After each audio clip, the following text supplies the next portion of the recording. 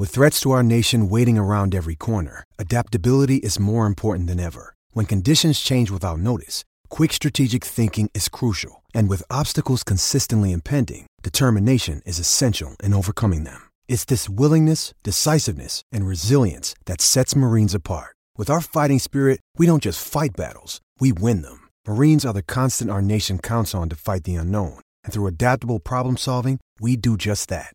Learn more at marines.com. Jewelry isn't a gift you give just once. It's a way to remind your loved one of a beautiful moment every time they see it. Blue Nile can help you find the gift that says how you feel and says it beautifully, with expert guidance and a wide assortment of jewelry of the highest quality at the best price. Go to BlueNile.com and experience the convenience of shopping Blue Nile, the original online jeweler since 1999. That's BlueNile.com to find the perfect jewelry gift for any occasion. BlueNile.com.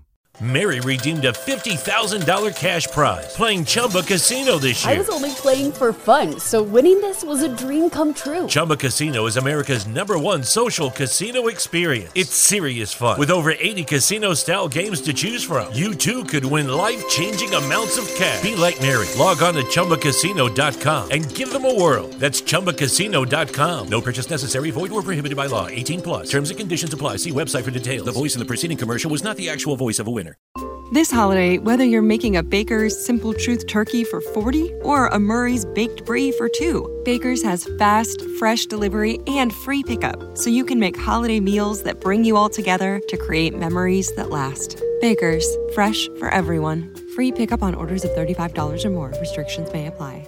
Choose from a great selection of digital coupons and use them up to 5 times in one transaction. Check our app for details. Baker's, fresh for everyone.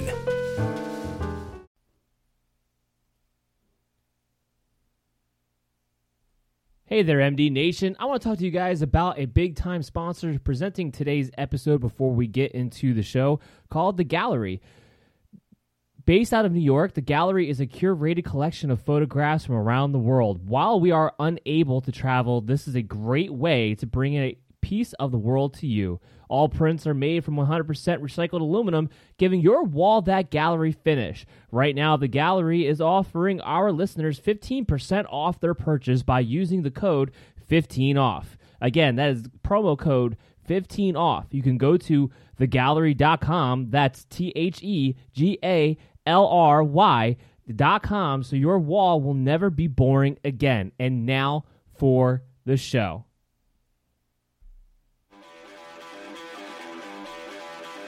Welcome to Belly Up Sports, MD's Fantasy Football Show. Now for your host, Dan Mater. And welcome back, everybody out there in MD Nation.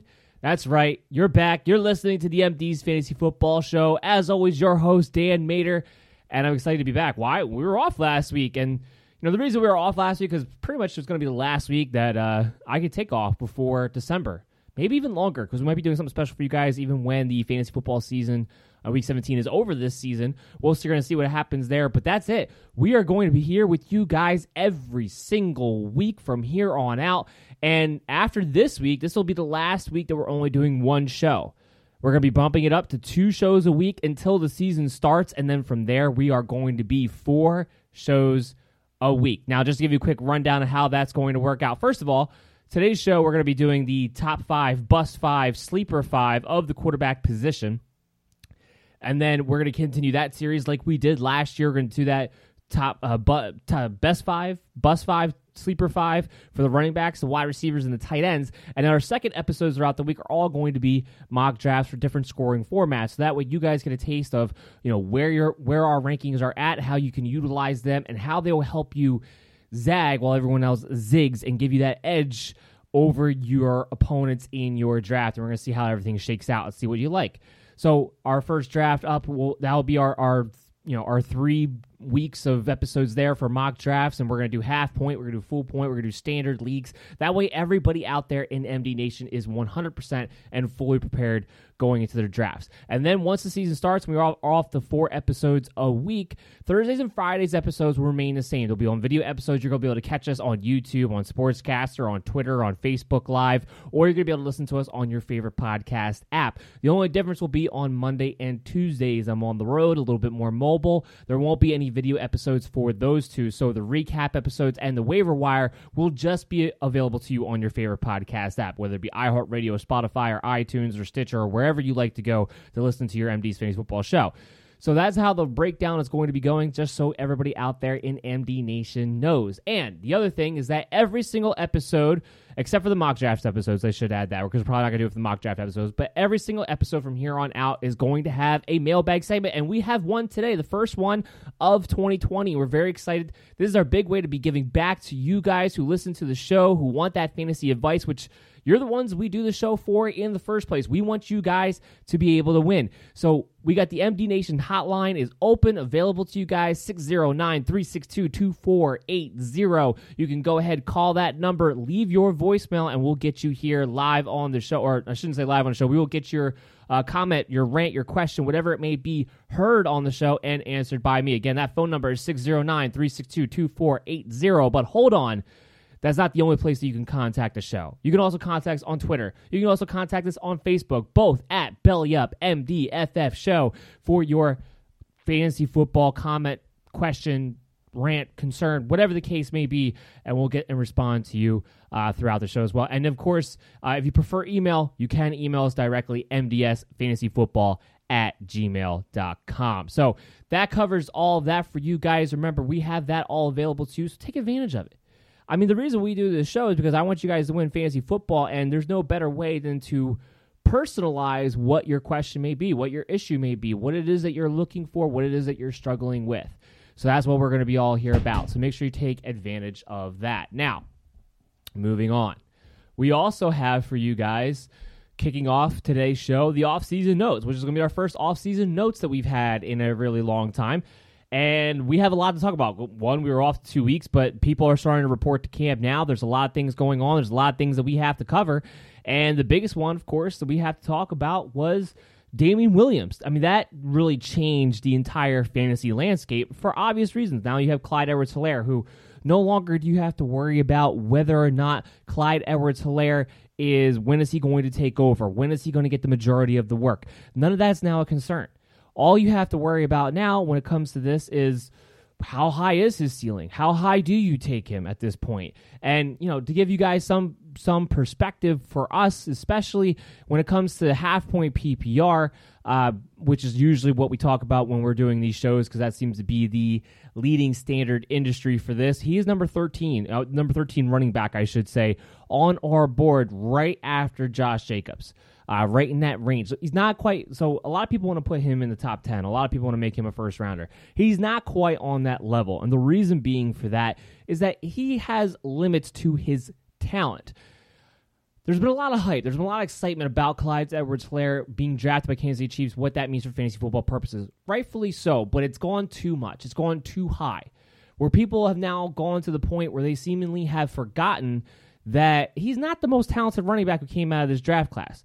And while his skill set does fit what the Kansas City Chiefs really want to do, and obviously he'll be in great positions to produce, he still only has one gear. There is no second gear to this guy in the open field. He's not that home run threat. He's not that big playmaker. There's a big reason why I thought Damien Williams was going to get a significant amount of work still, because he is much more of a game breaker than Clyde Edwards-Helaire is. Remember, this guy who ran a 4.6, and even when you go and watch the film, this is not a guy who he doesn't have that second gear when he gets to the second level of the secondary. It just doesn't happen for him. Is he shifty between the tackles? Yes. So for a small guy, is he going to be able to make guys miss? Is he going to be efficient as a runner? Yeah, absolutely. Yes, he can definitely catch the ball, but he still has to work on his pass protection. That's still going to be an issue as well. This isn't a guy that you're going to hand the ball off to at the goal line and think that he's going to be able to bulldoze or sneak his way in very often. So I still think there's a chance that Darrell Williams or DeAndre Washington will find themselves in a certain situational role. And I think DeAndre Washington, this just boosts him up to being a top handcuff, because the other thing is Clyde Edwards-Helaire, he's not the biggest guy in the world here. And I don't think that this is a guy who's going to get 200 carries this year. I was talking about this on another show called Belly Up Fantasy Live earlier this week on Tuesday nights that will be airing 8:30 every Tuesday night on Facebook and on Twitter. And I talked about there how I expect him to get a Alvin Kamara type of volume where he's not going to get quite 200 carries. He might get 185. He might get 70 targets, maybe 80, maybe 100, maybe 70 receptions. And he's going to get, he's going to get worked in that way. He's going to have opportunities to produce, but at the same time, he's also not Alvin Kamara. He doesn't have his speed. He doesn't have his natural athleticism. He's not on that level. He's not a superstar. He's not a Saquon Barkley. He's not a Dalvin Cook. Not an Alvin Kamara. He's not a Joe Mixon. He's none of those guys. And if you go back to these podcasts that I talked about during the NFL draft, I had mentioned that, look, that was the wrong pick. The Kansas City Chiefs, that was the wrong pick.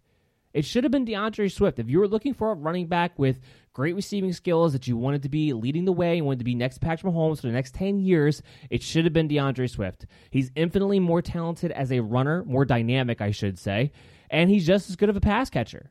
And if your biggest reason that you brought Clyde Edwards-Helaire in is because of his skill set and how you think it complements Patrick Mahomes as a pass catcher, well, DeAndre Swift would have been the same thing, and he's definitely much more dynamic of a runner.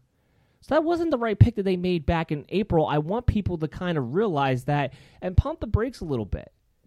Now, I know he's been a fantasy wet dream of everyone's, and like I said, for good reason. I still have him number 13. I still have him as a borderline RB1, the highest of end RB2s in those 12-man leagues. So I'm not down on Clyde Edwards-Helaire. And, obviously I'm not nearly as down on him as I was when Damian Williams was still in the mix. But there is a situation here where people cannot get too overhyped. I hear people talking about take him 7th overall in drafts, and that's just, and even in full point PPR, and that's mind-boggling to me. He can't go over these superstar running backs. He can't. He's not as good as they are. And he's not going to get enough volume, even in this great situation, to definitely guarantee he has as much of a floor of a Joe Mixon, of a Derrick Henry, of even a Miles Sanders this year, who's looking at a lot of volume heading in his direction. It's not the same level. He's not on that level of talent. He will be very good. But we need to get a realistic expectation, a realistic perspective on what he really brings to the table. And it's very good overall in almost every category. But he has some limitations as a runner. He has some limitations as a pass blocker. He has some limitations as a game breaker. And all these things need to be taken into consideration before you wind up picking Clyde Edwards-Helaire at number 5 overall. Now, in other news, to move on here a little bit, we also had some guys sign. We had LaShawn McCoy sign with the Tampa Bay Bucks. We had Jordan Reed sign with the San Francisco 49ers.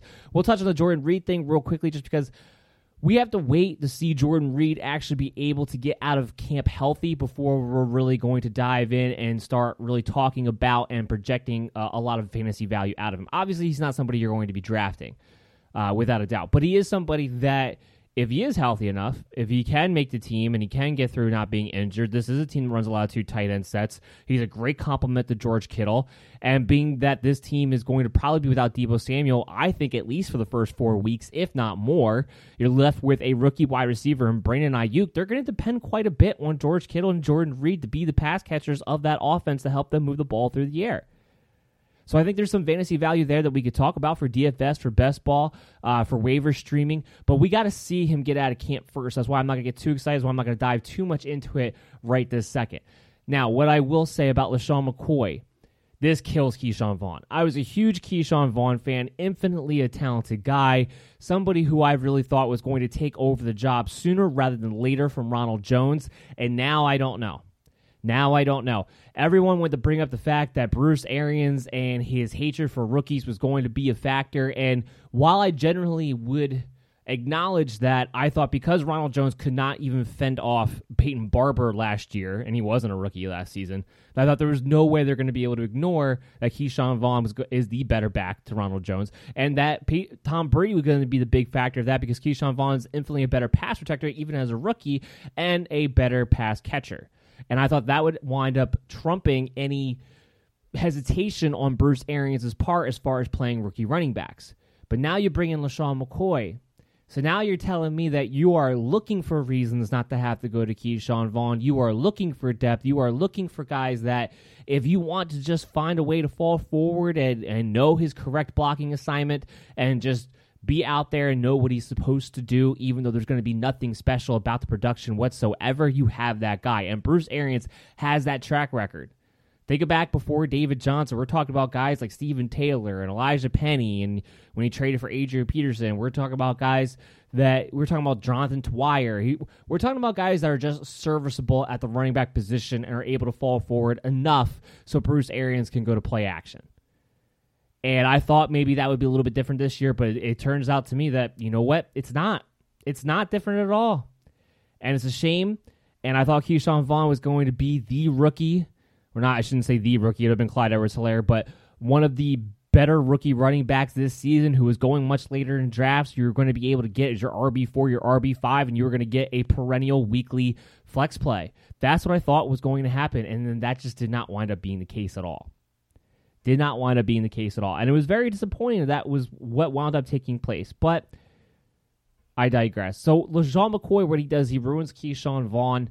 They already came out and said, and expectedly so, starting week 1, Ronald Jones is the guy going to be leading in. We know he's going to get first crack. That was never a surprise of ours. I'm still staying away from Ronald Jones because I do not believe in the talent. And I think eventually at the end of the day, Tom Brady's going to get very, very frustrated with this guy. And I don't want to hear anything else about how Ronald Jones has worked so hard, so much better now at pass protecting when he hasn't even been in practice. He's been working all off season on pass protecting. Against what? Air? That wasn't the problem. It's the mental aspect of the game. Ronald Jones has always been big enough to be a decent pass protector as a running back. I never questioned his size. I never questioned his physicality. It's mentally knowing where you're supposed to be in the actual speed of the game. We haven't seen that yet, and he practiced on air. So stop telling me that he improved his pass protection skills, hitting no one and doing nothing. All right, let's get that clear right now too. So that pretty much wraps up the offseason notes that we had to talk about today.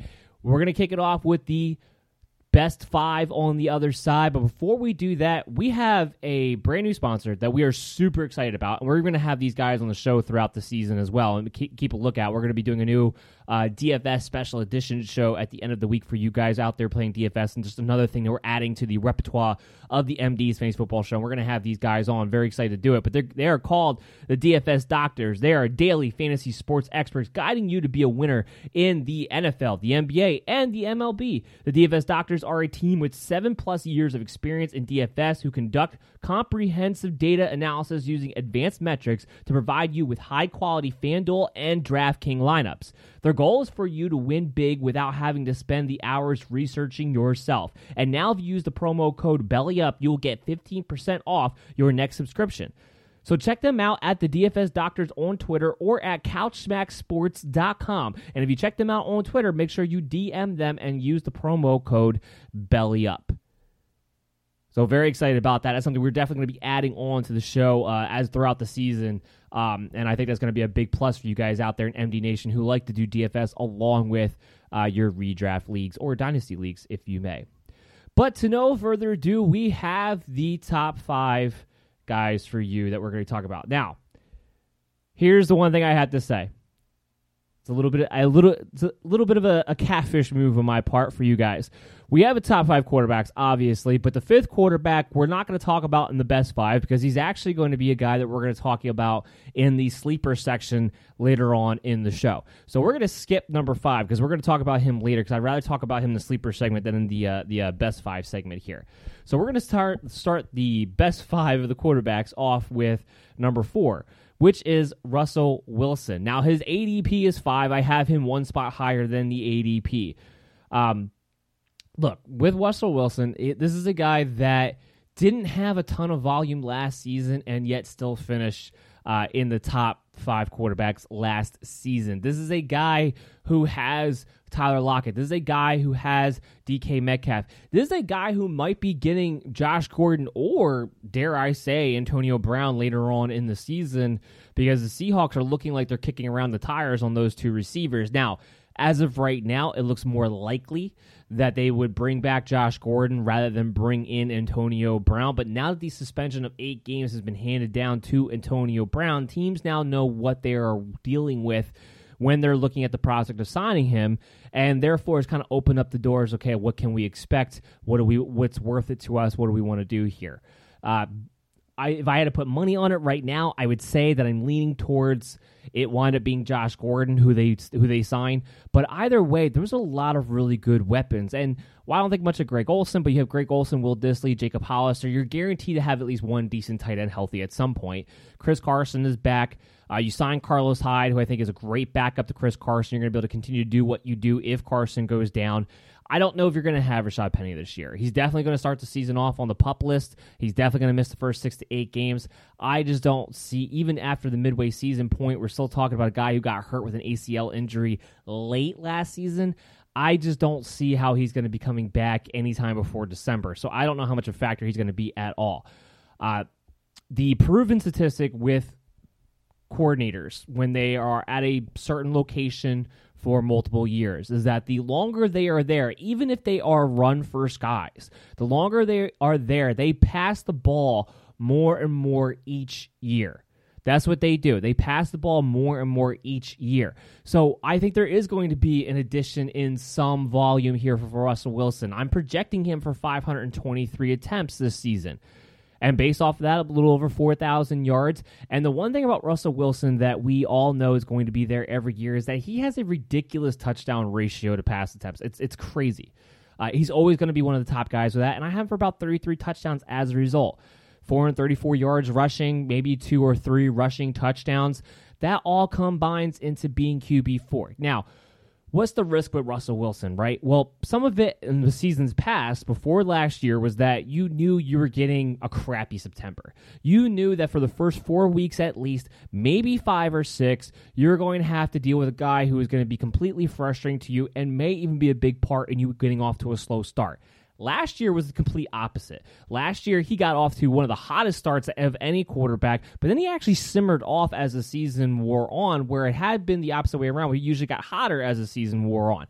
I don't know which kind of Russell Wilson we're going to get this season, but what I do know is that I love Tyler Lockett in his new role that we got to see him in last year, when he got to play more slot wide receiver. He got to be more of a possession guy and utilize his game-breaking ability off of that with the added volume.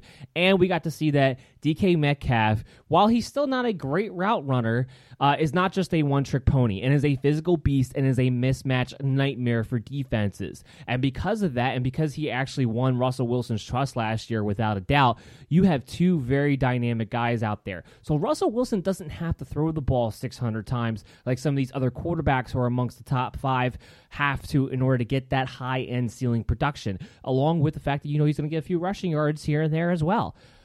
It's just, he's streaky. He is streaky. When you take Russell Wilson, you have to take him with the mindset that whether it's beginning of the season or at the end of the season, he's probably going to hit a cold spell at some point. When that happens, you have to be ready. You can't die on the hill with that. But at the end of the day, this guy, I expect him to finish as a top 5 quarterback. There's no doubt in my mind. Now, number 3 really shouldn't come as any surprise to anybody this season, considering how many weapons he's going to have at his disposal, and that is Dak Prescott. Dak Prescott is...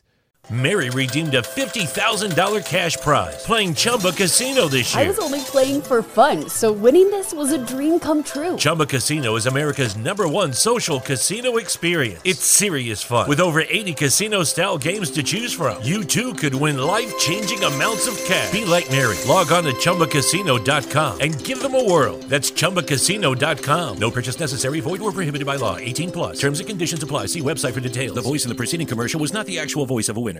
With the new Chevy Silverado, you might be driving in this. But with the Silverado's redesigned interior and large infotainment screens, it'll feel more like this. Introducing the new 2022 Chevy Silverado. Find new upgrades. Find new roads. Chevrolet. really, he's the one guy who's not named Lamar Jackson, not named Patrick Mahomes, that I think really has a great shot at possibly being the QB1 this season.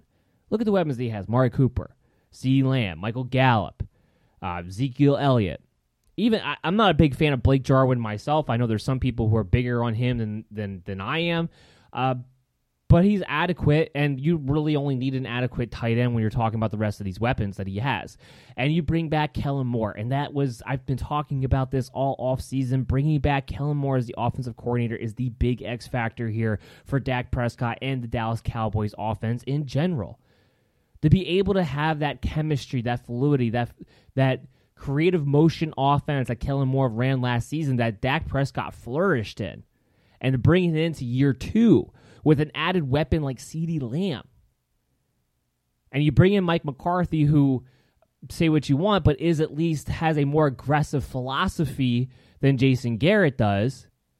There's nothing to get in Dak Prescott's way this season as far as the offensive ball goes.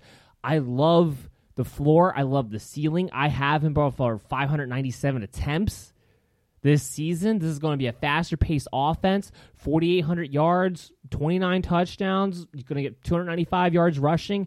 And the big thing about Dak Prescott is even though he's a mobile quarterback, he doesn't get you the 400 to 500 yards rushing every year like some of the other guys do, but he gets more rushing touchdowns than the other guys do a lot of the times. He averages about 4 to 5 rushing touchdowns a year. That's also big for him.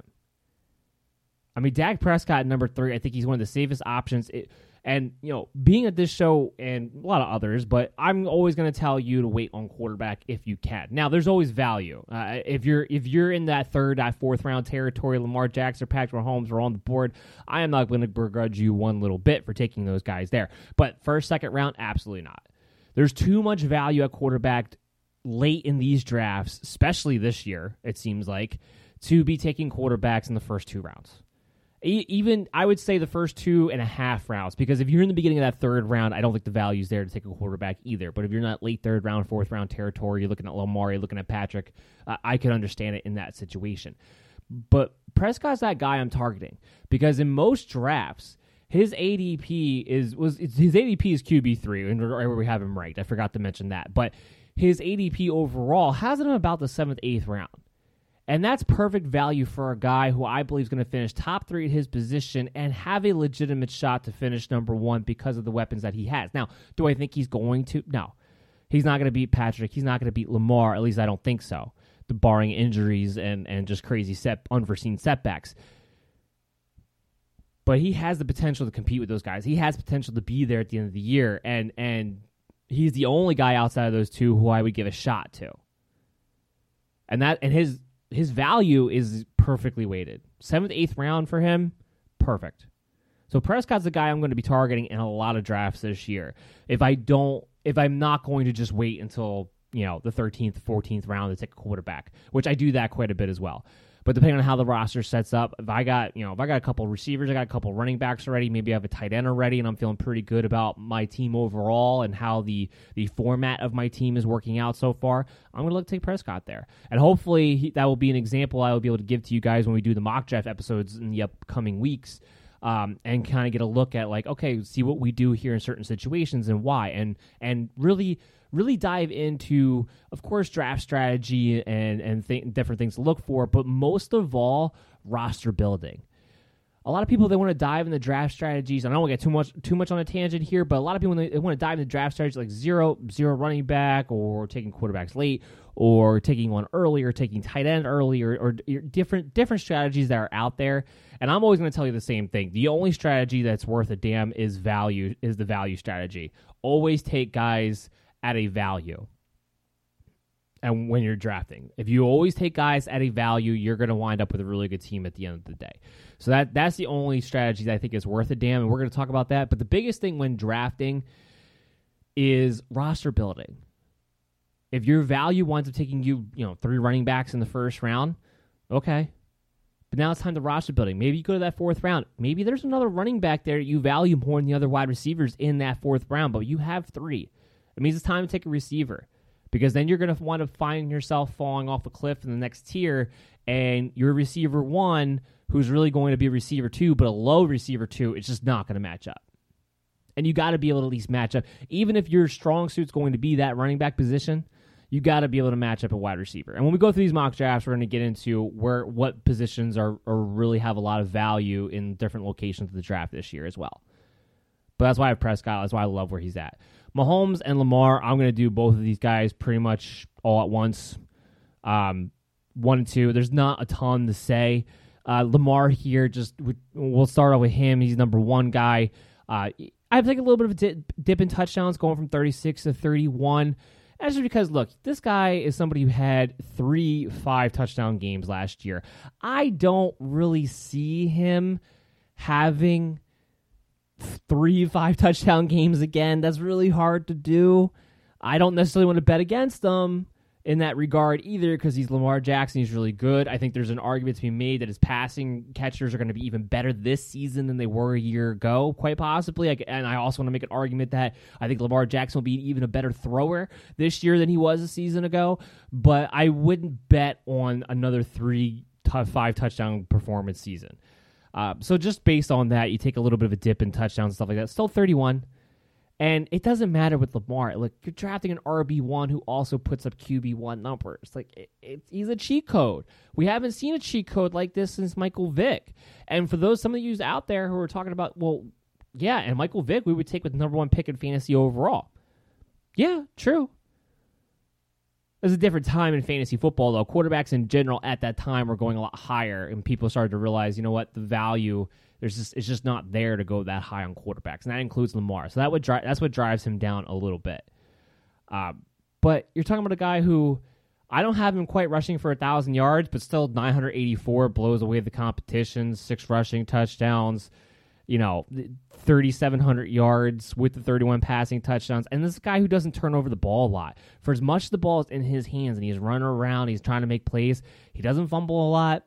And he doesn't throw a lot of interceptions. So if you're in those leagues with those negative turnovers, Lamar Jackson is a wet dream when it comes to that. That's what I'm saying. If you're in that 3rd, 4th round, pull the trigger.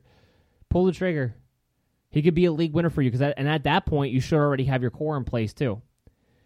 Mahomes, same thing. Look, Mahomes, he could be a QB1 as well. We know he can throw for 50 touchdowns plus. We know with those weapons in that team what he could do. We know he was injured last season. And the pace that he was on last year, though, was a little bit off. We knew there was going to be regression. His pace was 4,600 yards and 30 touchdowns had he actually played all those games. That's not to say that he's not going to then go back the other way and go, have a progression season this year, which is very likely. Look, when you come off a year where you have 50 touchdowns, you're going to regress. We saw it happen with Peyton Manning. We saw it happen with Tom Brady when they had their record-breaking years, multiple ones between the two of those guys. It's just going to regress. Defenses adjust. It's just really hard to play that well for that long of a season in the NFL. But Mahomes now coming back on his contract. Tyreek Hill didn't have as many offseason issues this season. He's not starting off or a looming suspension that didn't wind up happening, but Tyreek Hill missed quite a few games last year due to a broken collarbone. That was a freak injury. We won't have to expect that again. Of course, you have Travis Kelce, Clyde Edwards-Helaire now, who I do think is at least a more stable running back than Damian Williams was going into last season. Sammy Watkins, who you can roll your eyes all you want anytime you mention the name Sammy Watkins for fantasy football purposes, but this is a guy from all indications right now, from a mental and a physical standpoint, is in a much better place. And if he's in a much better place in those two areas, and he's still going to be a guy who's going to get 6 to 8 targets in this offense, look out. And that just enhances Patrick Mahomes. Mecole Hardman is there to catch bombs when he blows past the defense. Everything's in place. I have Mahomes leading the way in touchdowns for quarterbacks this season with 36, 37, and about 4,800 yards. And I think that might be on the safe side. Because I only have him throwing the ball 583 times. He could easily be throwing the ball over 600 times this year, and it wouldn't surprise me at all. So I think we're projecting him at his safe side. Would it surprise me if he went 40 touchdowns? Or would it surprise me if he went over 40 touchdowns? No. Patrick Mahomes is going to be it's going to be very interesting to watch him this season, to say the least. But I do have him at number 2 just because that rushing production that you're going to get at Lamar just puts his floor so high every single week that when he does have the big touchdown passing games, you can't catch him. You're never going to score as many points as him in those situations. So that's why he winds up being the QB1. And that's really all it boils down to. That wraps up our best 5 quarterbacks. We're going to have our bust 5 for you guys on the other side. But before we do that, I want to talk to you guys about a sponsor of the show, a big-time sponsor of the show. And we do a lot with them. They're a lot of fun, actually. It's called Prop Me. And Prop Me, they're actually a new innovative gaming platform. And what they do is that you can make prop bets on anything. You can make prop bets playing beer pong with your friends. You can make prop bets on the fly while you're watching the game and you want to make a bet with your friend who's going to make that play. There's group prop bets already set up for you. It's really easy to use. It's a lot of fun. I recommend you guys go ahead and check it out, propmellc.com, or just go to your favorite app store, Google Play, iTunes. It's available to you on there as well. So we love Prop Me here. Now, talking about the Bust 5. Dun, dun, dun, dun. The Bust 5, I feel like I always get more feedback on the Bust 5 than I do the Best 5 or the Sleeper 5, quite frankly, because everyone has a problem when you point out their favorite guys are going to be a bust. And especially when you have a sound argument, which we always do here, that they're going to be a bust this season. And starting off so I have to leave with this once again. The Bust 5 is also a Bust 4. So when you're doing rankings, typically speaking, how I try to set this up is I look for guys' ADPs, I can match them up to my rankings, and if I have a guy who's drastically different in one direction or another, then that's how they make the Sleeper 5, the Best 5, the Bust 5. That's how the formula goes for these shows. Because I want to base this off of ADP. I want to base this off of something you're really going to be utilizing in your drafts and your stats you're gonna want to use going up against your guys. So I want to make sure it actually makes sense. And with quarterbacks this year, my rankings and the ADP were all pretty close.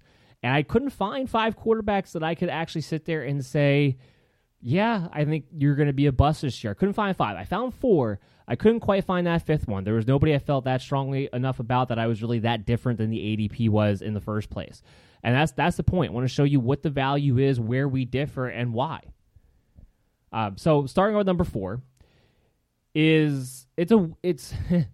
shouldn't say it's a weak one, but it's a example of the ADP and the ranking not being the same, although at the end of the day, this guy is still going to have value for you if you do take him. I'm not trying to say that he doesn't, but my number 4 bust would be Deshaun Watson. Now, before you start saying, whoa, just listen, Deshaun Watson, I have him ranked as QB9, so I'm still saying he's going to be a top 10 quarterback. I'm not saying that if you take this guy, he's going to lose you your league. He's not going to be a bust on that level.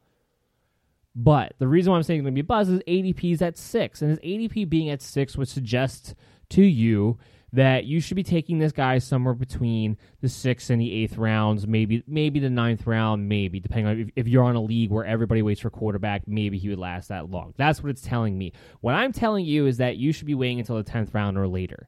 And the reason why I'm saying that is because, look, he lost DeAndre Hopkins. Now, everyone's wants to make this claim that seems to think that Deshaun Watson is still going to be just fine because he's just going to run more.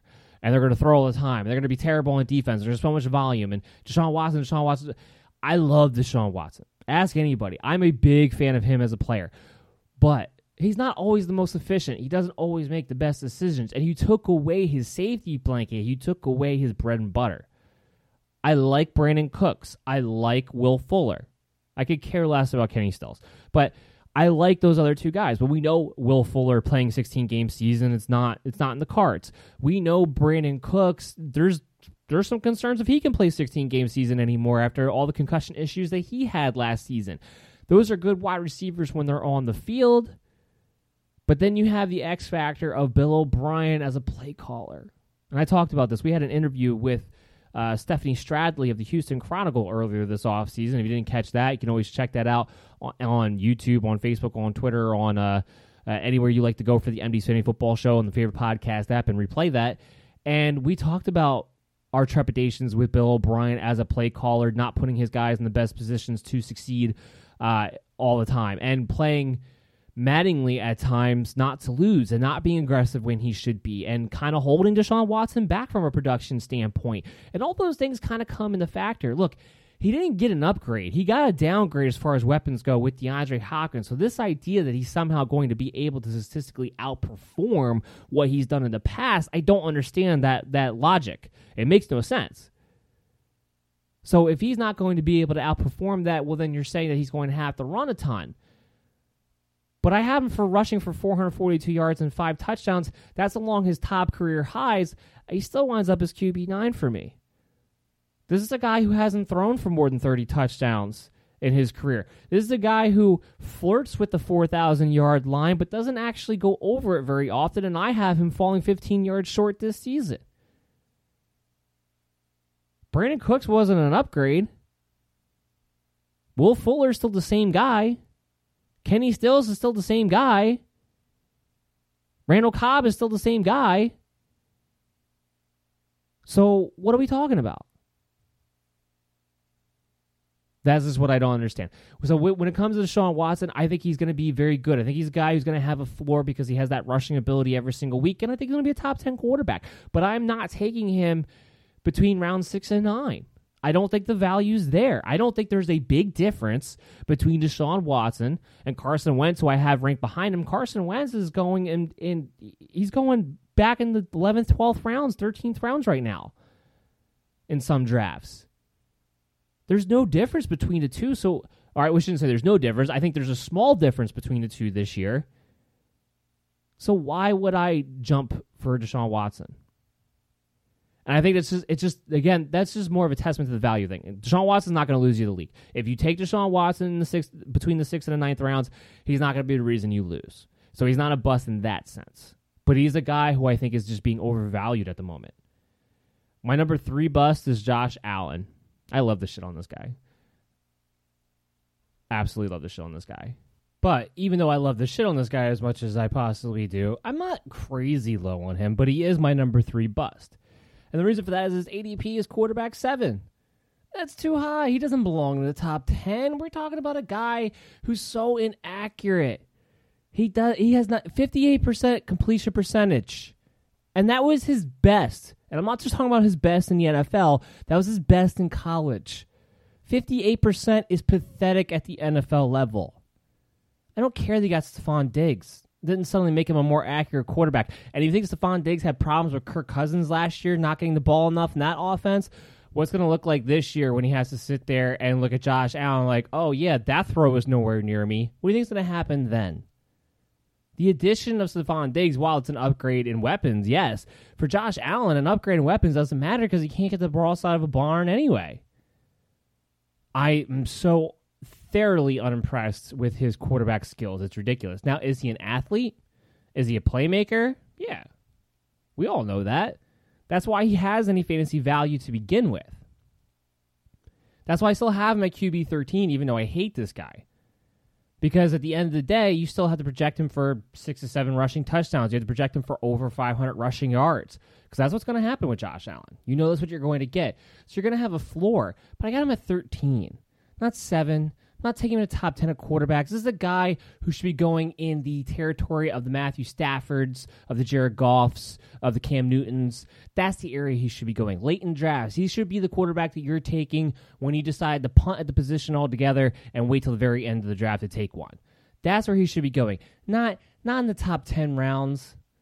Not as a guy who should be an anchor at your quarterback position, because that's what he needs to be. If you're going in the top 10 rounds, you have to be the anchor. You have to be the only one. You should be able to plug and play that guy every single week and not feel the need to have to go out there and pick up another quarterback.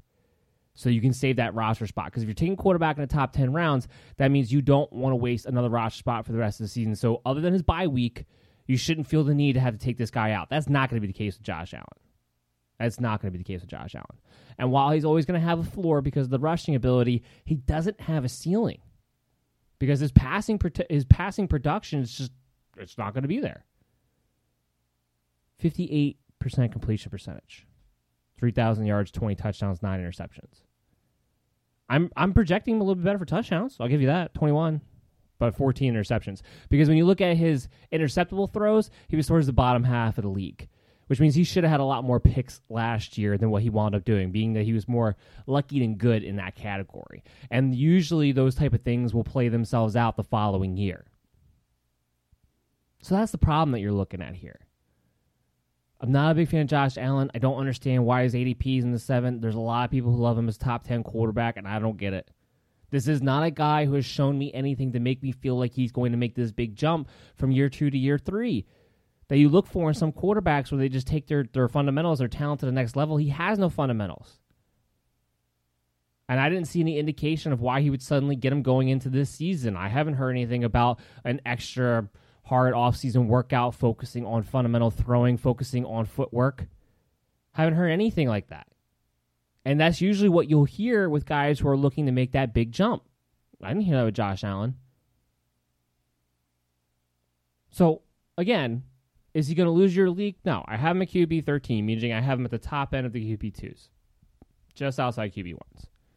So, again, this is another bust I'm talking about. I think he's not going to be responsible for losing your league. But, again, he's just going to be overvalued. Plain and simple. Number 2, Daniel Jones. Now, I really thought going into the fall season, going once football season was over up in February after the Super Bowl, I really thought all offseason long I was going to hear how Daniel Jones should be a QB1. I actually was surprised that I didn't, and pleasantly surprised. He's still getting overvalued. His ADP is still 16. I have him ranked at QB 23. I still hear a lot of people who say they want to take Daniel Jones, maybe if they're taking quarterbacks late, or as a top streamer option. Lucky Land Casino, asking people, what's the weirdest place you've gotten lucky? Lucky? In line at the deli, I guess? Aha, in my dentist's office.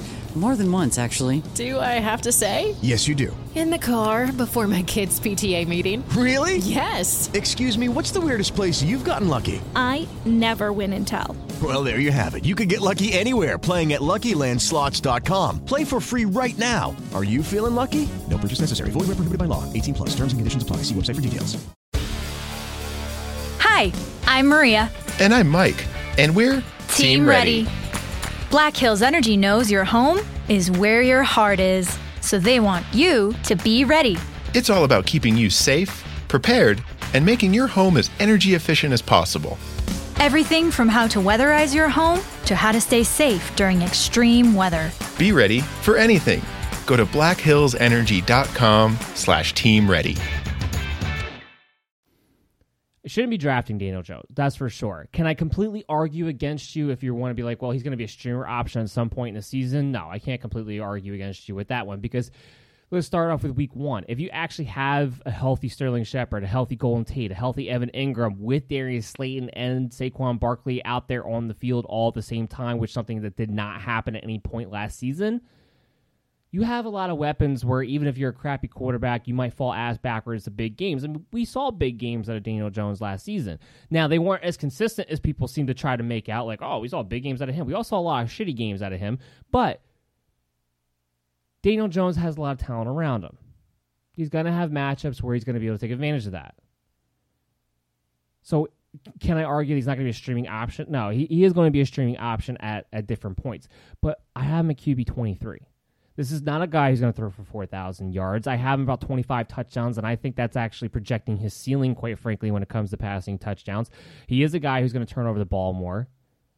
And while last year interceptions wasn't his big woes, I have him projected for 12 this year. Fumbles was his big woes last year. I have him for 13 fumbles this year. I think that might be being conservative after the rate of which he was fumbling the ball a season ago. But he's also another quarterback that we talk about, like the Gardner Minshews of the world, like we just talked about with Josh Allen, that was more lucky than good in that category and should have been towards the bottom tier of the league, I should say, when it comes to interceptions, because that's kind of interceptable throws that he was making out there.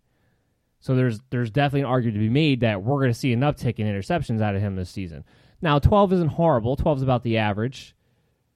But still, you play in those leagues with negative points, you have a guy who's not going to get you to 30 touchdowns or to 4,000 yards, getting you double-digit interceptions. That winds up being a problem in fantasy football purposes. And while Jones has a little bit mobility to his game, we're not talking about a guy who's a true dual threat out here. 250 yards, 2 rushing touchdowns, yeah, I think that's probably as safe, as reasonable as it can be. There's just not a lot of upside here. Jason Garrett, guys. Jason Garrett's not aggressive. Never has been, never will be.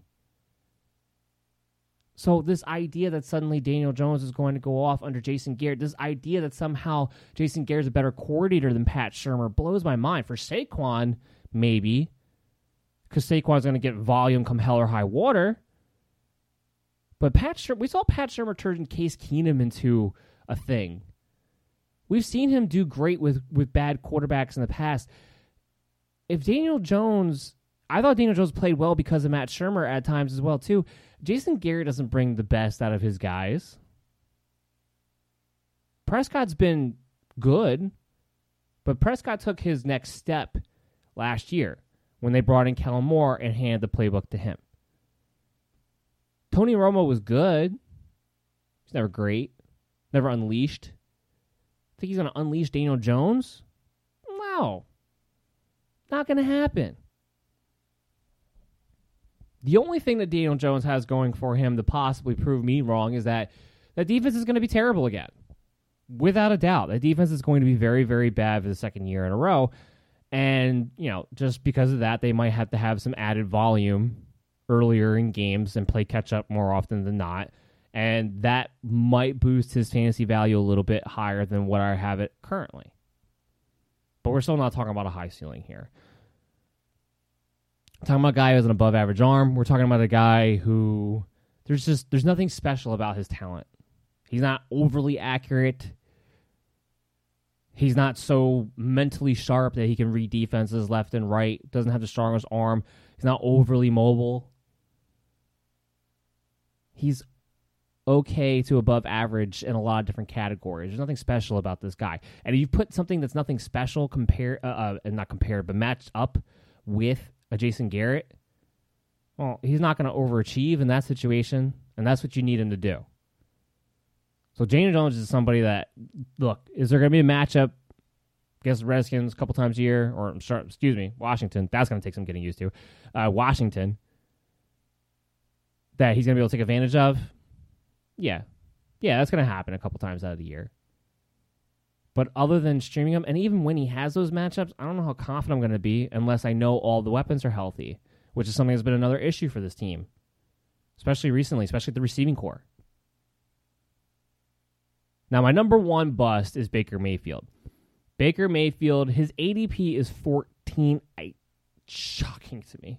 I can't believe that Baker Mayfield's ADP is 14. I thought for sure. You want to talk about guys like Daniel Jones, I was pleasantly surprised wasn't getting as much hype as I thought he was going to. I am shocked. With all the people that have been crapping on Baker Mayfield all off season long, this guy has an ADP of 14. You're telling me he's one of the top QB2s. You're telling me at the very least he's one of the top streaming options, maybe a guy you might even think about drafting later in your drafts. Why? What was Kirk Cousins last year? He threw the ball 466 times. It's a question mark if Baker Mayfield's even going to throw the ball 500 times this season. I have him as my QB 25, and I have him for 503 attempts. It's not a lot of volume. It's not enough things there. And Baker Mayfield has shown that he's interception prone. I got him for 15 picks, 26 touchdowns. Not quite 4,000 yards.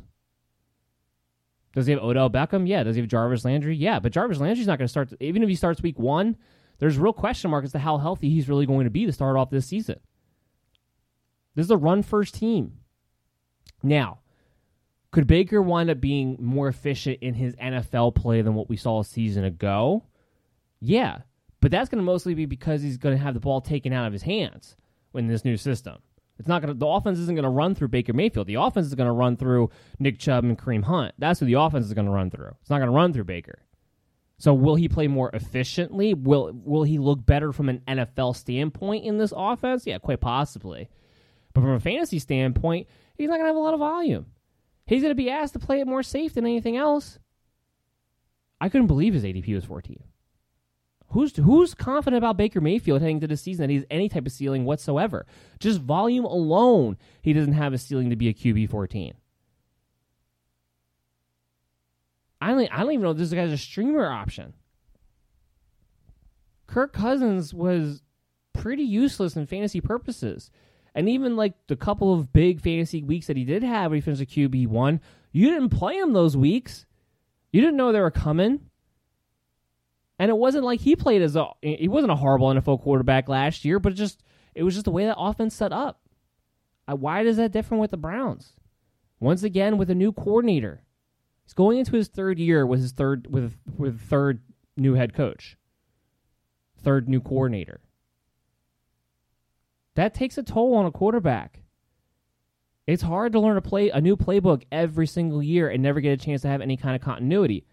And like I said, while this system may help them play more efficiently on the offensive side of the ball, it doesn't put the ball in Baker's hands. It takes it out of Baker's hands. So I don't understand why, for fantasy purposes, he suddenly has this QB 14 ceiling. There's no chance in hell Baker Mayfield throws 30 touchdowns this season. None. 0.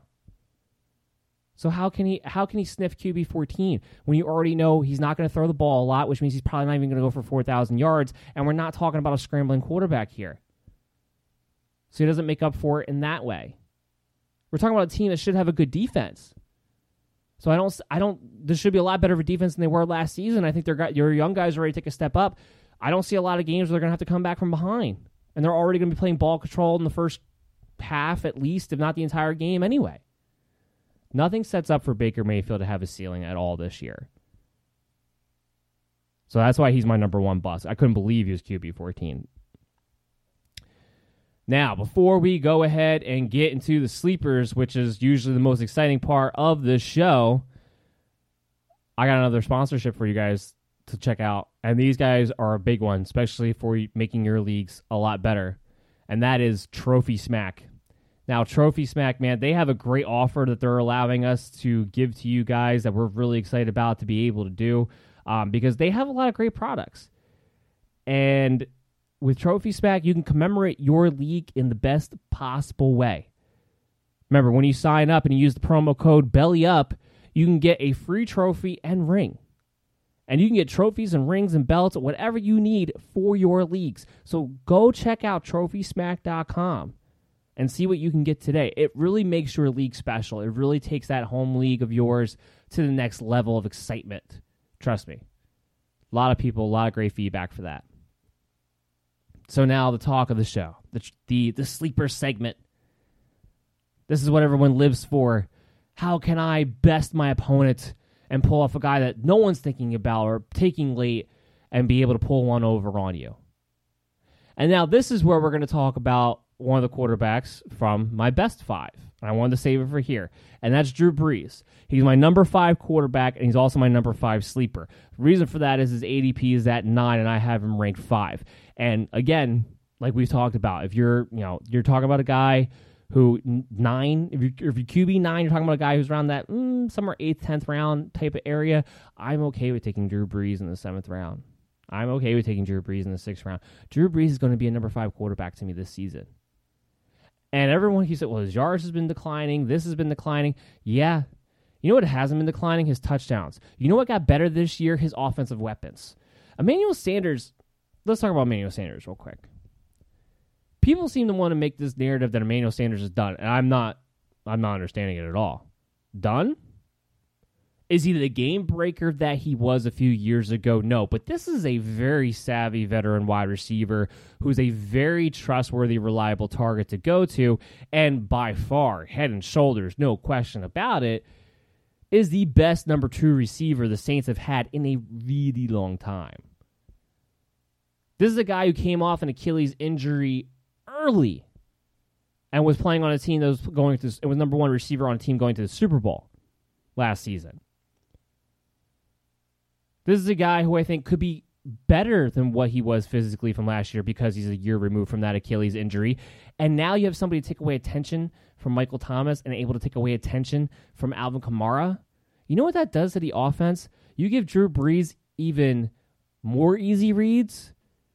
He could pick apart a defense. Now, he might not be able to lace it down the field anymore.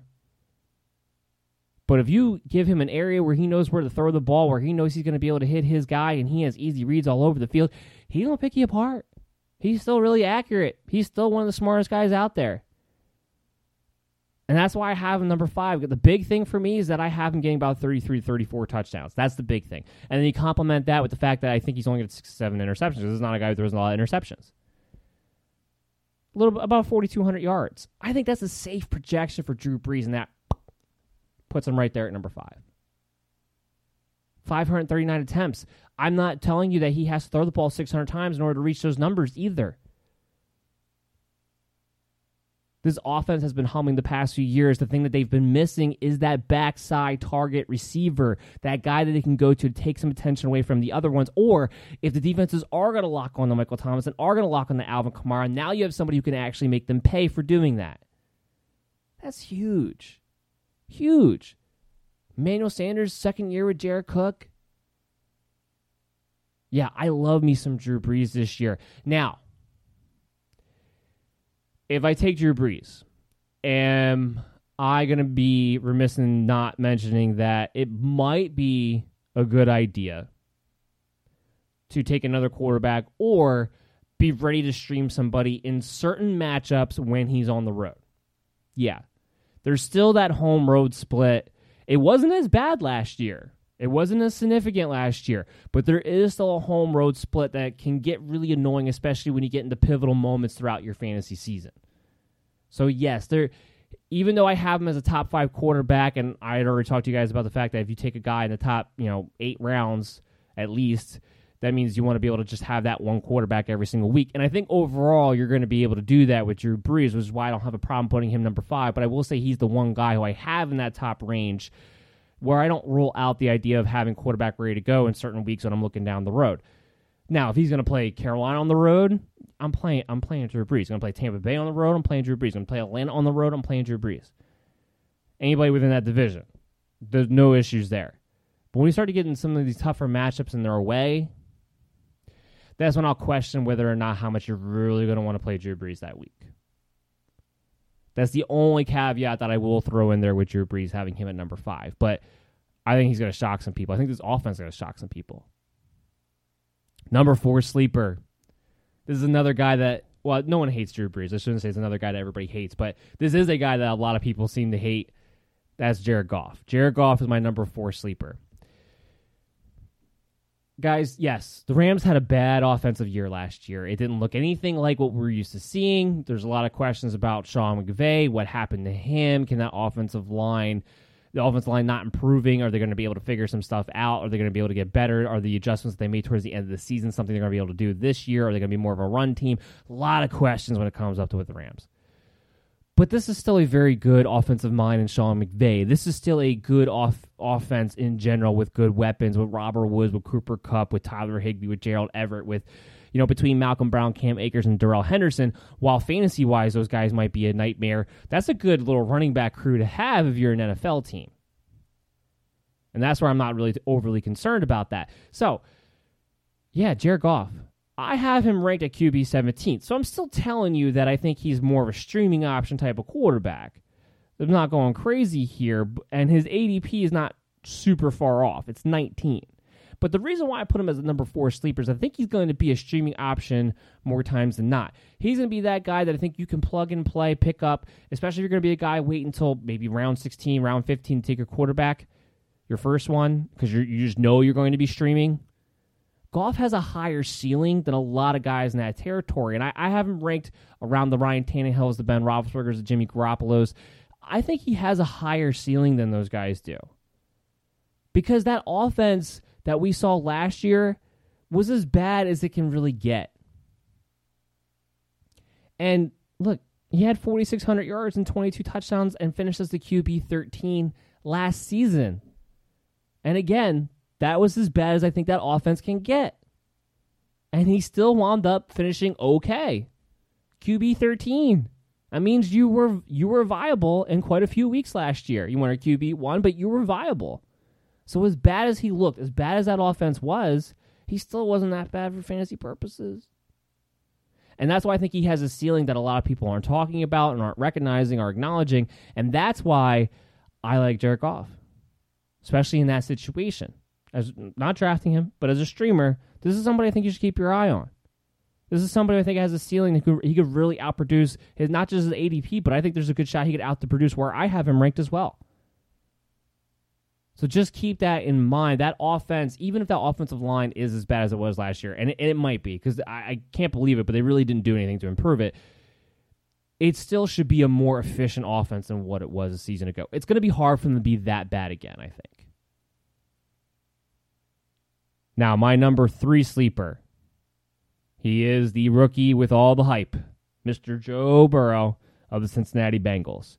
Now, here's a caveat with Joe Burrow, and I've heard other people talk about this, and I want to make sure MD Nation is aware as well. If your plan is that Joe Burrow is going to be the guy that you draft as that late-round quarterback and you decide to wait, you better be drafting him as your second quarterback. Because you're not going to want to play him against the Chargers week 1. Not with that top-flight defense. Now, the Chargers later on in the season, will they be a top-flight defense? I don't know. I don't have them. You can check out my rankings on bellyupfantasysports.com to see where I have them ranked at. I think that reflects where they're going to finish up at the end. And the reason I don't know is because this is a defense that has gotten hurt in the past. They don't have a lot of depth. But going into week 1, this should be a pretty healthy defense.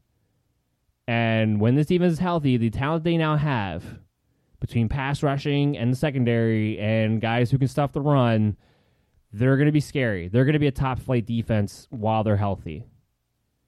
So I don't know how much I want to play Joe Burrow in his week 1 action and his rookie season in a rookie year in which nobody's gotten to practice nearly as much as they normally do. I don't know how much you're going to play him week 1.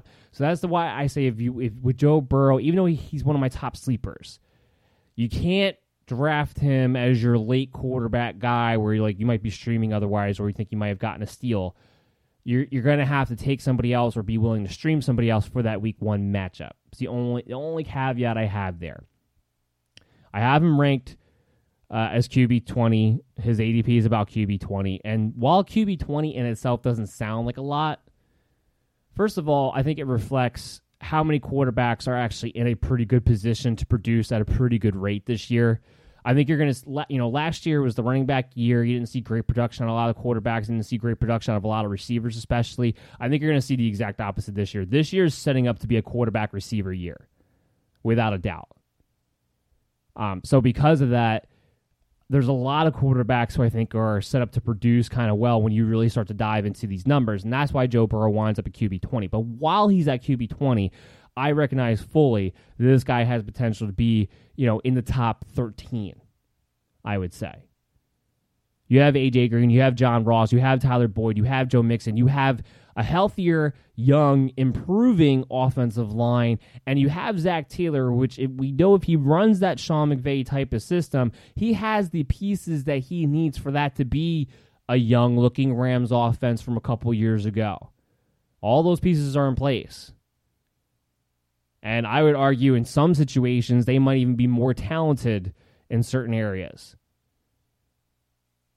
So, and Joe Burrow, his skill set fits that system to a T because his skill set is pounding the intermediate area of the field over and over and over again. Not necessarily launching it deep all the time, not dunking it. That 10 to 15 yards, that's where he attacks. This team, schematically and personnel-wise, is set up to do exactly that. The big key, of course, is going to be how healthy is A.J. Green going to be. If he can be healthy and be that wide receiver 1 that we all know he is when he is healthy, well, then sky's the limit for this offense, sky's the limit for Joe Burrow. Now, for a realistic expectation, I have him for about 4,000 yards and 25 touchdowns this year. I have him rushing for about 200 yards, but that's going to be the key right there. I definitely think I'm projecting his floor when it comes to his rushing yards, because remember, he's a pretty mobile guy. He's a pretty mobile quarterback. He can move. He can move the chains with his legs. And he's a pretty big guy. So while I have him for about 3 rushing touchdowns, it wouldn't surprise me if he has potential for 5.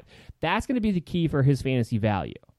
Not just what can you do because you have weapons in your rookie season as a quarterback, but the fact that you're more mobile than people give you credit for or maybe just recognize in general.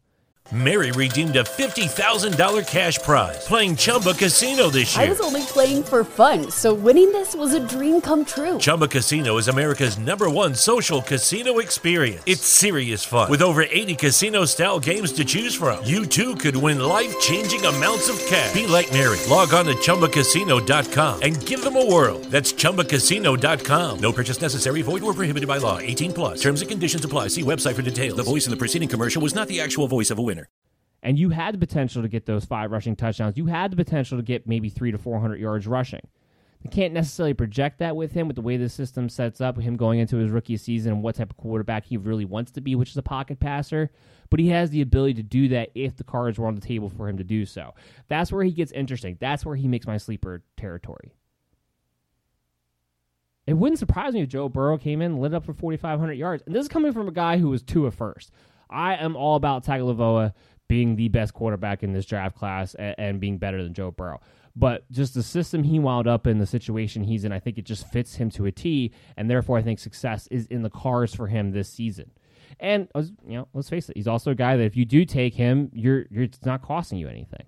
So you have nothing to lose, and you have a guy who I truly think has top 13 potential this season. Number 2, Teddy Bridgewater. Talk about a controversial guy, and really depending on what side of the aisle you're on when it comes to the Carolina Panthers. I have Teddy Bridgewater at QB 14. His ADP is an asinine, ridiculous, way too low QB 27. Guys, you cannot love DJ Moore the way that you do. Love Christian McCaffrey the way that you do. Love Curtis Samuel the way that you do. Love Robbie Anderson the way that you do. Love Ian Thomas the way that you do. The way that most of the industry does. And then sit there and tell me that Teddy Bridgewater is QB 27. Those two things can't coexist. It can't happen. He can't be a crappy quarterback and all of those guys have fantasy value. Those two things cannot be true. So either you're admitting you're way too high on those weapons, or you are not giving Teddy Bridgewater any credit whatsoever. Now, do I have concerns about Teddy Bridgewater being aggressive enough and pushing the ball down the field? Yes, you have to have those concerns because we haven't seen him do it in a really long time. Having said that, he's been in situations where he's been asked to be the game manager, asked to be more conservative. Last year, all he had to do was hold down the fort until Drew Brees came back. So what are you going to do in that process with that talented Saints team? All you're pretty much telling Teddy Bridgewater to do in that situation is don't lose us the game. Coming back off of that freak injury, you want to play conservatively. You want to get back into a rhythm. You're not going to go out there and let it fly all over the field. But this was a guy before he got injured who really looked primed to take his game to the next level with the Minnesota Vikings before that nasty injury happened. This is a guy who I think has proven time and time again that he's definitely an NFL competent quarterback.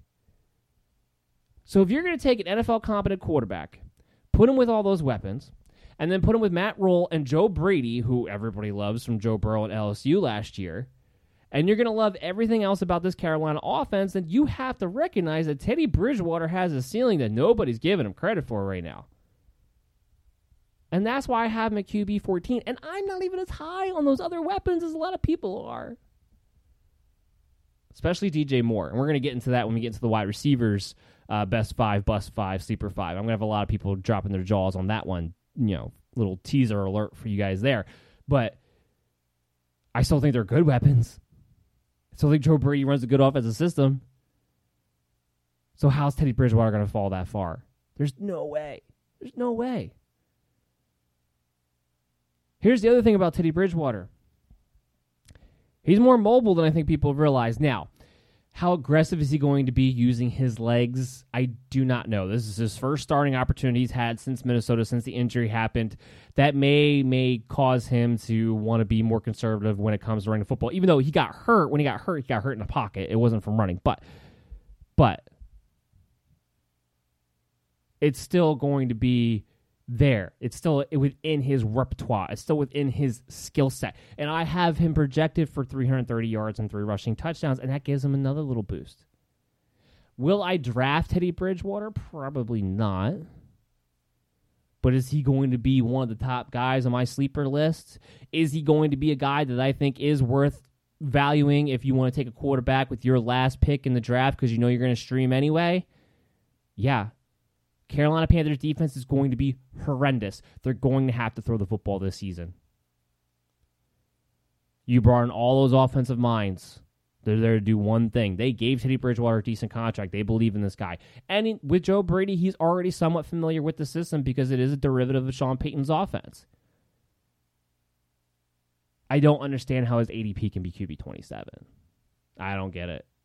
Not when everybody else on that team is ranked as high as they are for fantasy purposes. It doesn't make any sense. So that's why Teddy Bridgewater is my number 2. My number 1 is Cam Newton. Now, his ADP may still be kind of in flux at the moment because people are still getting used to the idea of Cam being on the Patriots and are still drafting off of that and still hasn't quite caught up yet. We're pretty much almost caught up, and right now his ADP is 23. I have him at QB 12. So for 12-man leagues, I'm telling you that I think Cam Newton is a bottom-tier QB 1. And it's for one reason and one reason only. He and the Patriots have nothing to lose by running him into the ground. Nothing to lose. Now, it's a little bit weird right now with the New England Patriots because of how many guys have been opting out. And then, losing Cannon, that's a big loss, especially when it comes to the rushing game, which I think is going to be a big part of their identity this season. Losing Dan Vitale, the fullback, they use him quite a bit. He opens up a lot of holes. Losing him was kind of a big deal. So there are some concerns right now with the Patriots. But what I envision for them to do, and what I'm pretty sure they're going to do, first of all, yes, there's a lot of talk about they're not handing Cam Newton the job. Fine. I don't think that changes anything in my mind that Cam Newton's not going to not be the starter come week 1. He is. But in my mind, I see them copying the Ravens to some degree. Not totally, but copying the Ravens to some degree where they're pretty much just going to use their quarterback as an extra running back who can throw the ball. Because you have nothing to lose. You're not paying Cam Newton anything. His entire contract is basically incentive-laced. So you have nothing to fear when it comes to Cam Newton. Nothing to fear. Run. And I only have him projected for 12 games. And I still have him finishing as QB 12 because that's how much I think he's going to run. I have him for about 400 yards and 4 touchdowns. And I know it doesn't sound like a lot, but remember, I have him projected for 12 games. I don't have him projected for 16 like most of the other quarterbacks on here. So that means if he lasts 16 games, I'm talking 600 to 700 yards. I'm talking 6 to 8 touchdowns for the season, just rushing. I think that's the pace that he's going to be on. And then you still have some okay weapons. You still have Edelman. We'll see what N'Keal Harry is able to do going into the second season if he's able to stay more healthy. They don't really have a deep threat. You have Mohamed Sanu. You got a little dink and dunk guys, little blanket guys. But I don't think that's a bad thing when it comes to Cam Newton because, frankly, and I've talked about this a million times, I don't think Cam Newton's shoulder can handle him throwing the ball deep anymore. I don't think he has velocity anymore.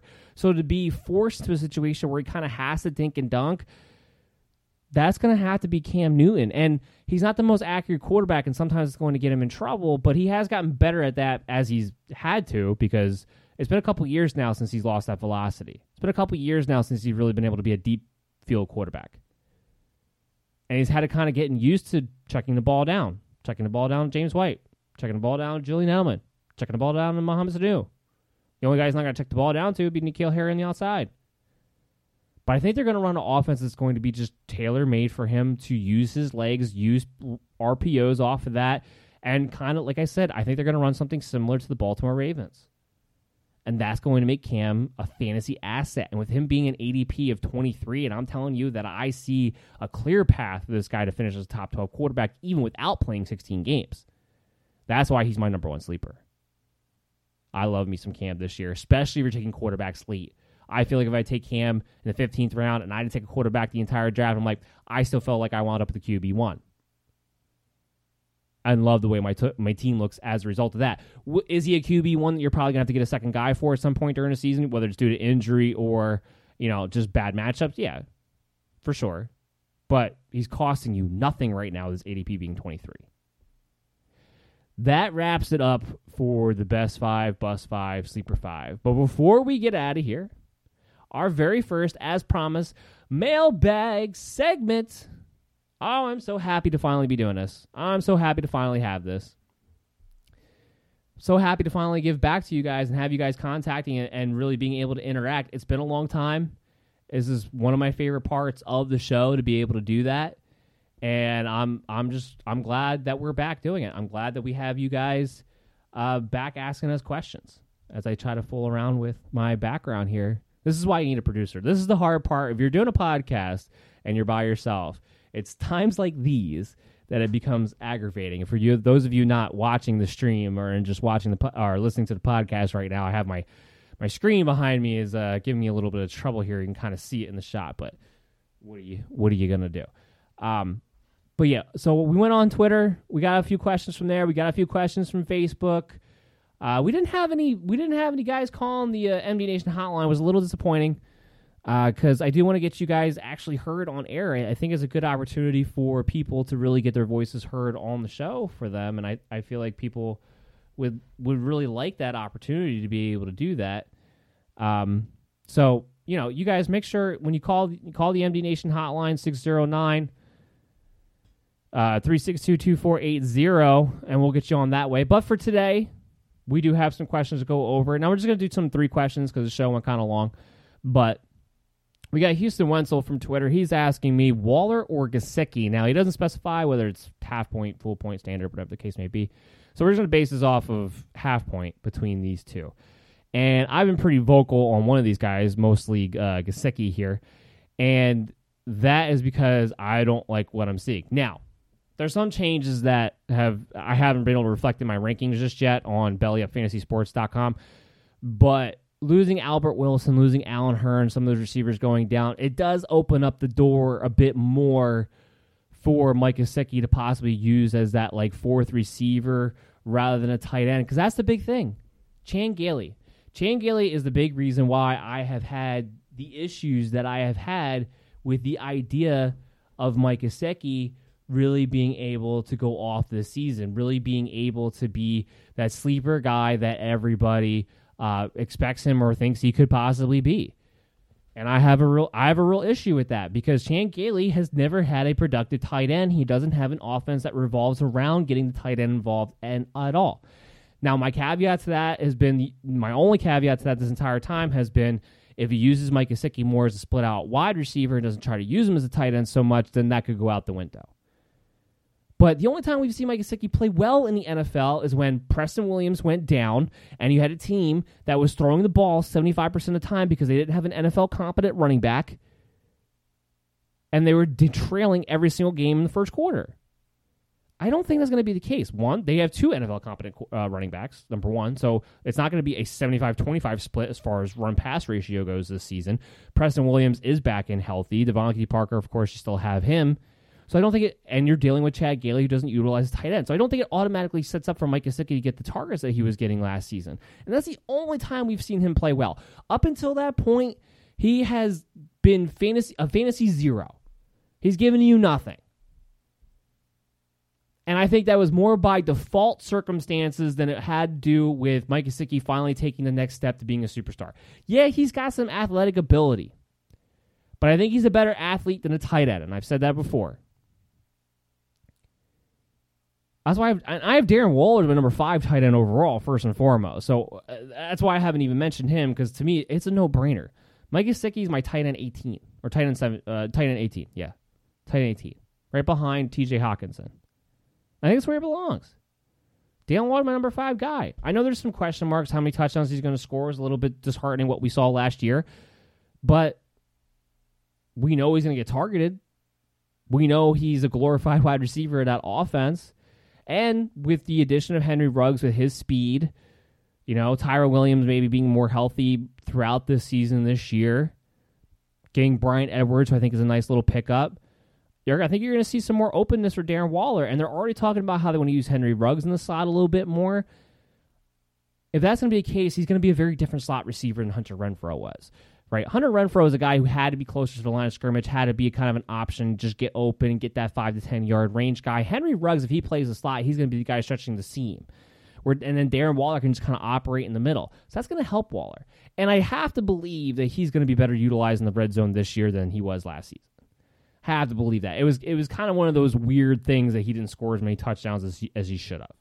And I have him for 89 targets, and I have him for 68 receptions, 835 yards, and about 5 touchdowns. And I think that's a pretty safe estimation. That should make him tight end 5 on the year. So for me, hands down is Darren Waller. I don't understand the love for Mike Gesicki there, Houston, to answer your question. Next up, we have Chris Printo from Twitter. He asked me, Calvin Ridley or DJ Chark? This is a good one. I have these two closer-ish, definitely closer than Mike Gesicki and Darren Waller are. And there's an argument to be made for either one. Now, I have Ridley at 26. I have DJ Chark at 28. So it's pretty close here. The big thing going for DJ Chark is that by default, he has a lot of volume headed his way. He's the number one receiver on that team, first of all, while Calvin Ridley's number two. And second of all, that Jaguars team is going to be so bad, I think they're going to be throwing the ball quite a bit. And we already know that Gardner Minshew has a rapport with, I was about to say Darren Waller, has a rapport with DJ Chark and looked to use it a lot last season. I don't see why that would not continue. Having said that, I think the Atlanta offense is going to be very, very good. And even if Calvin Ridley's not going to be the number one target, which he's not going to be, he's still going to have a lot of production being able to go his way. And remember, they don't really have a third wide receiver. Russell Gage isn't somebody who scares me taking targets away from Calvin Ridley. And if this offense in general improves, which I don't see why it wouldn't, then I totally, completely, 100% see Calvin Ridley being a boss this year. Without a doubt. There's no reason why he wouldn't be in my mind. None whatsoever. So Calvin Ridley's going to be really good. And he's just going to be consistent. And there's an opportunity that he could bust out this season. He's going into year 3. He's a very good wide receiver. This is usually when we see a lot of very good wide receivers have their breakout type of years. So I just think his floor is there. I think being in a better offense, he's going to have just by default more opportunities to score. I think there's going to be games where if you're comparing the two, DJ Chark is going to be taken out of some games because he's going to get, cloud coverage in certain situations because I think he's so far head and shoulders the top receiver, the Jaguars there, where that's never going to happen to Calvin Ridley because Julio Jones is always going to have the most attention on him. So Ridley's always going to have a decent matchup in his corner. And I just think him and the Atlanta offense in general is going to be more consistent. So I would say Calvin Ridley, but it's very, very close. And I can understand going either way with that one, Chris. Last question of the night. Philippe Bureau. He asked me on Twitter, Standard League, pick 5 in the first round. Rank Derrick Henry, Alvin Kamara, and Dalvin Cook. Okay. So, first of all, they're all close. But if it's a Standard League, not half point, not full point PPR, to me, it should be hands down Derrick Henry. Derrick Henry is my number 3 running back when it comes to Standard Leagues. I know they lost Conklin. I know they just had an offensive lineman opt out due to the COVID situation. So I know there's some concerns there. But there's no doubt in my mind that we're talking about a guy who's going to get 300 carries this season. So the volume is going to be there. There's no doubt in my mind that we're talking about a guy who's not going to have double-digit touchdowns this season. That is why I am saying to you guys, I love me some Derrick Henry in Standard Leagues. Half-point, full-point PPR leagues, he's not up that high. But in Standard Leagues, where the receptions don't necessarily matter as much, I think he has a hell of a floor just based on volume and his talent and the fact that that's going to be a run-first team. And it should be a good team on top of it. Ryan Tannehill helps with that situation too. So if you're asking which one I pick, it's going to be Derrick Henry. After that, I'm going Alvin Kamara and then Dalvin Cook. Big reason for that is I know Alvin Kamara got injured last season, but I still trust his durability over the long run when looking into this season than I do Dalvin Cook's. Dalvin Cook, I still love me some Dalvin Cook. I would still be fine taking him in the first round, but he does scare me a little bit. I know last year everybody was like, oh, he got over the hump. While he missed a couple games, it didn't have anything to do with soft tissue issues, which is what had been his problem in the past. And my report to that is those things can crop up at any time. It's not something you just get over. It's not something that just goes away. So I love me some Dalvin Cook. I love him in the situation. I love him in the offense. Like I said, if I'm in pick 5 and Henry, Kamara, and those guys are all off the board, or pick 6, I should say, I'm going to take Dalvin Cook, but not over Alvin Kamara. I trust Alvin Kamara a little bit more. I think Alvin Kamara is finally going to get over the 200 carry threshold this season. I think that offense is going to be really good. We talked about that with Drew Brees, what I think Emmanuel Sanders does for that team, and that includes what his impact can be for Alvin Kamara, taking some attention away from him. I think you're going to see an Alvin Kamara with a chip on his shoulder. We're getting close to contract year. This is getting close to the time he's going to need to get paid. This should be the year Alvin Kamara breaks out to another level. And I think we'll actually get some more volume, especially when it comes to carries. So to answer your question, yes, Derrick Henry, Alvin Kamara, and then Dalvin Cook in that order there, Felipe. That wraps up the show, guys. I hope you all enjoyed it. Now remember, we're going to be back to 2 episodes a week. So that means Thursday and Friday.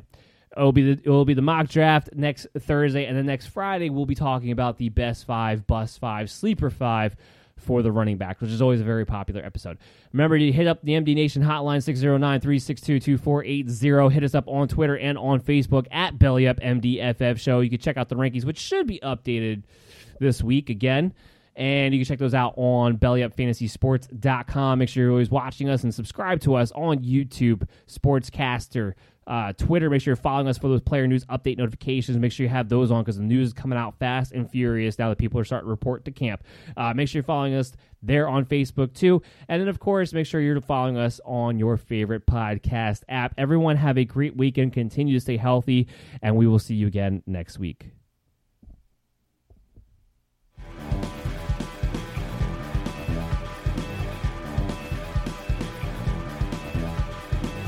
Thank you for listening to Belly Up Sports, MD's Fantasy Football Show.